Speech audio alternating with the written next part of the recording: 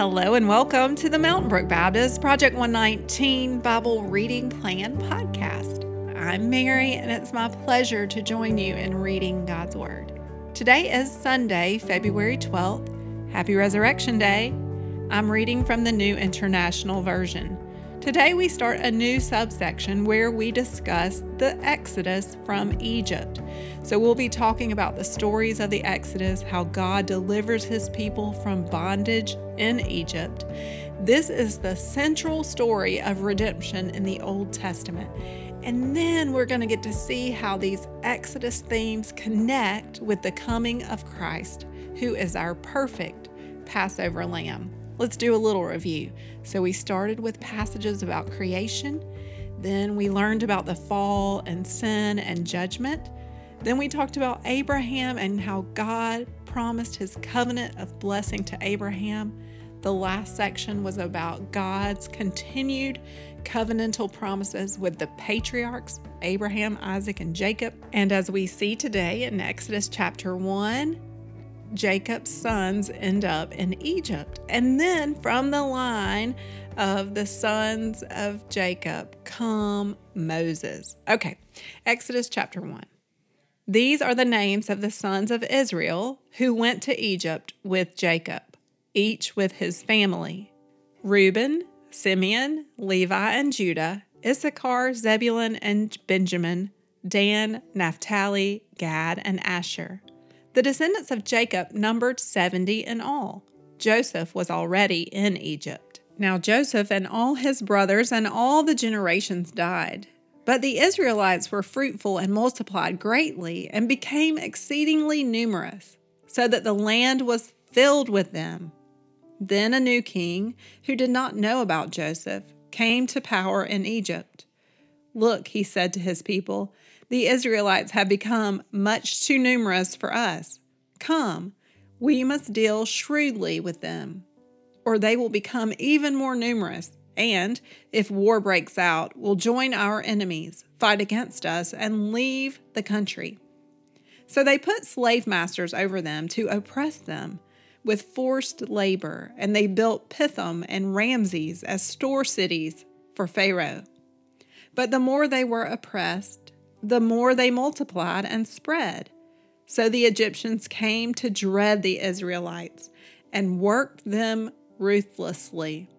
They made their lives bitter with hard labor in brick and mortar and with all kinds of work in the fields. In all their hard labor, the Egyptians used them ruthlessly. The king of Egypt said to the Hebrew midwives, whose names were Shiphrah and Puah, "When you help the Hebrew women in childbirth and observe them on their delivery stool, if it is a boy, kill him, and if it is a girl, let her live." The midwives, however, feared God and did not do what the king of Egypt had told them to do. They let the boys live. Then the king of Egypt summoned the midwives and asked them, "Why have you done this? Why have you let the boys live?" The midwives answered Pharaoh, "Hebrew women are not like Egyptian women. They are vigorous and give birth before the midwives arrive." So God was kind to the midwives, and the people increased and became even more numerous. And because the midwives feared God, He gave them families of their own. Then Pharaoh gave this order to all his people: "Every boy that is born you must throw into the Nile, but let every girl live." Thank you for listening along as we read God's Word together. Here we see that the nation of Israel has made its way to Egypt, and God is showing us through this chapter that He is making them into a great nation. They continue to have lots and lots of children, and even when they are oppressed, they multiplied and were fruitful, and they became exceedingly numerous, and the land was filled with them. That harkens back to the promise to Abraham that even though he was childless at the time, God would make his descendants as numerous as the stars in the sky. As we contemplate this passage, I think we need to talk about the midwives, Shiphrah and Puah. It says that because they feared God, they did not do what the king of Egypt had told them to do, and they let the boys live. This reminds me of a verse in Ecclesiastes where Ecclesiastes has been contemplating what the meaning of life is. And at the end, the author says this: "Now all has been heard. Here is the conclusion of the matter. Fear God and keep his commandments, for this is the duty of all mankind." The midwives understood the importance of fearing God, and this is something that we should understand as well.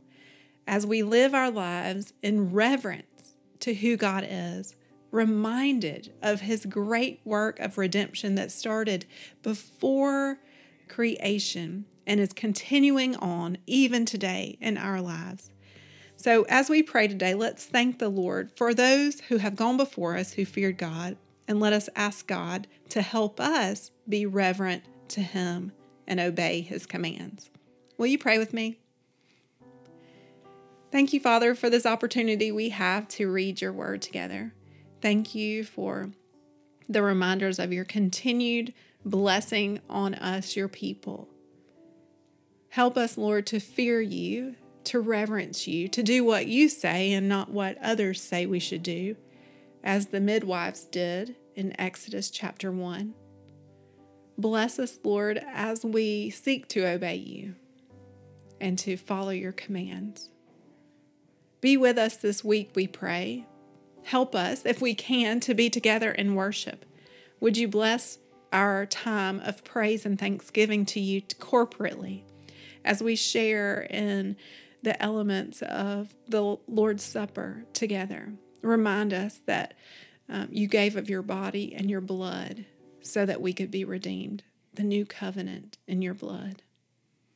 And if we cannot be together as the family of faith, Lord, would you encourage my brothers and sisters and their caretakers, wherever they are, to know that you love them and you are there with them even now, through the presence of the Holy Spirit that abides with us all who believe in the Lord Jesus Christ, in whose name we pray. Amen.